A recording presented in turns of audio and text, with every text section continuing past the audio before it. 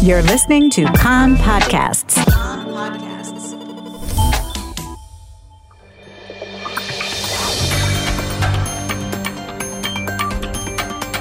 You are listening to the English language news of Kan, the Israeli Public Broadcasting Corporation. Good afternoon. It's 2 p.m. in Israel on Thursday, the 29th of April. This is Mark Weiss with the top news at this hour. Prime Minister Benjamin Netanyahu has 5 days left to try form a coalition. He will have to return the mandate to the president if he does not succeed by this time.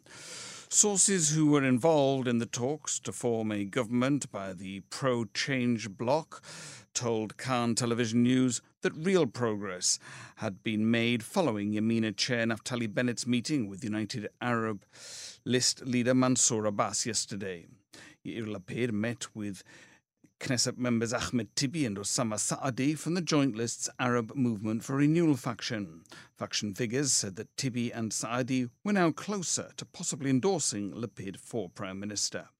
Blue and White Chair Benny Gantz ruled out joining a government with Netanyahu, even if he was offered the chance to serve first in an alternating premiership, telling Kan News, "Unfortunately, Netanyahu can no longer be trusted because he places his personal priorities before Israel's." Israel Hayom reports that Yamina chair Naftali Bennett and New Hope leader Gideon Sa'ar intend to merge their parties. This would have no political significance, but is intended more as a declarative statement, after which Bennett will become Prime Minister as head of a party with 13 seats rather than 7. Israel declared that it was extending the permitted fishing zone off the coast of Gaza to the maximum 15 nautical miles after having closed the fishing zone for 3 days. The permitted fishing zone was reduced to 0 twice this week because of rocket fire on the Gaza periphery communities. Health Ministry officials are afraid that Lag BaOmer events in Meron will precipitate further COVID-19 outbreaks, and levelled the allegation that a dispute between the police and the Religious Services Ministry had prevented the approval of a detailed plan for the events. A senior official who was involved in the particulars of the plan for the Lag BaOmer celebrations in Meron tonight made the accusation that it had been decided for political reasons to let go of the reins and to allow people to visit the site with few restrictions.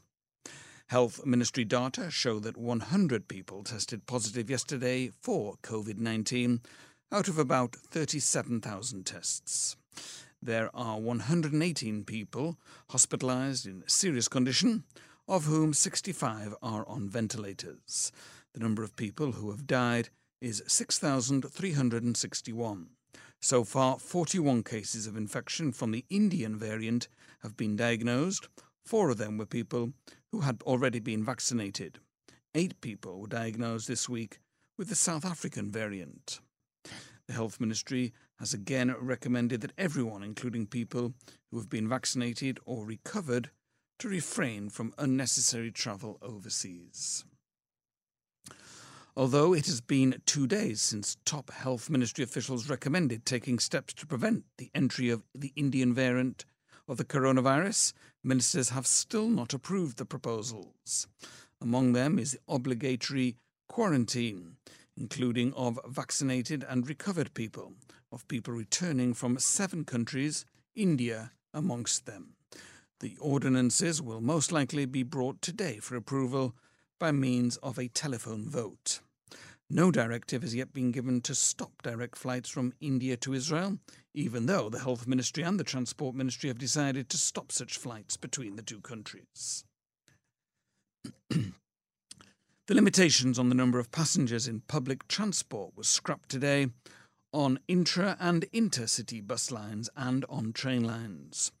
Train passengers are still asked to book vouchers 1 week in advance. Bus passengers will be required to keep wearing masks and refrain from eating during the ride. The weather, hotter today, turning hot for the time of year.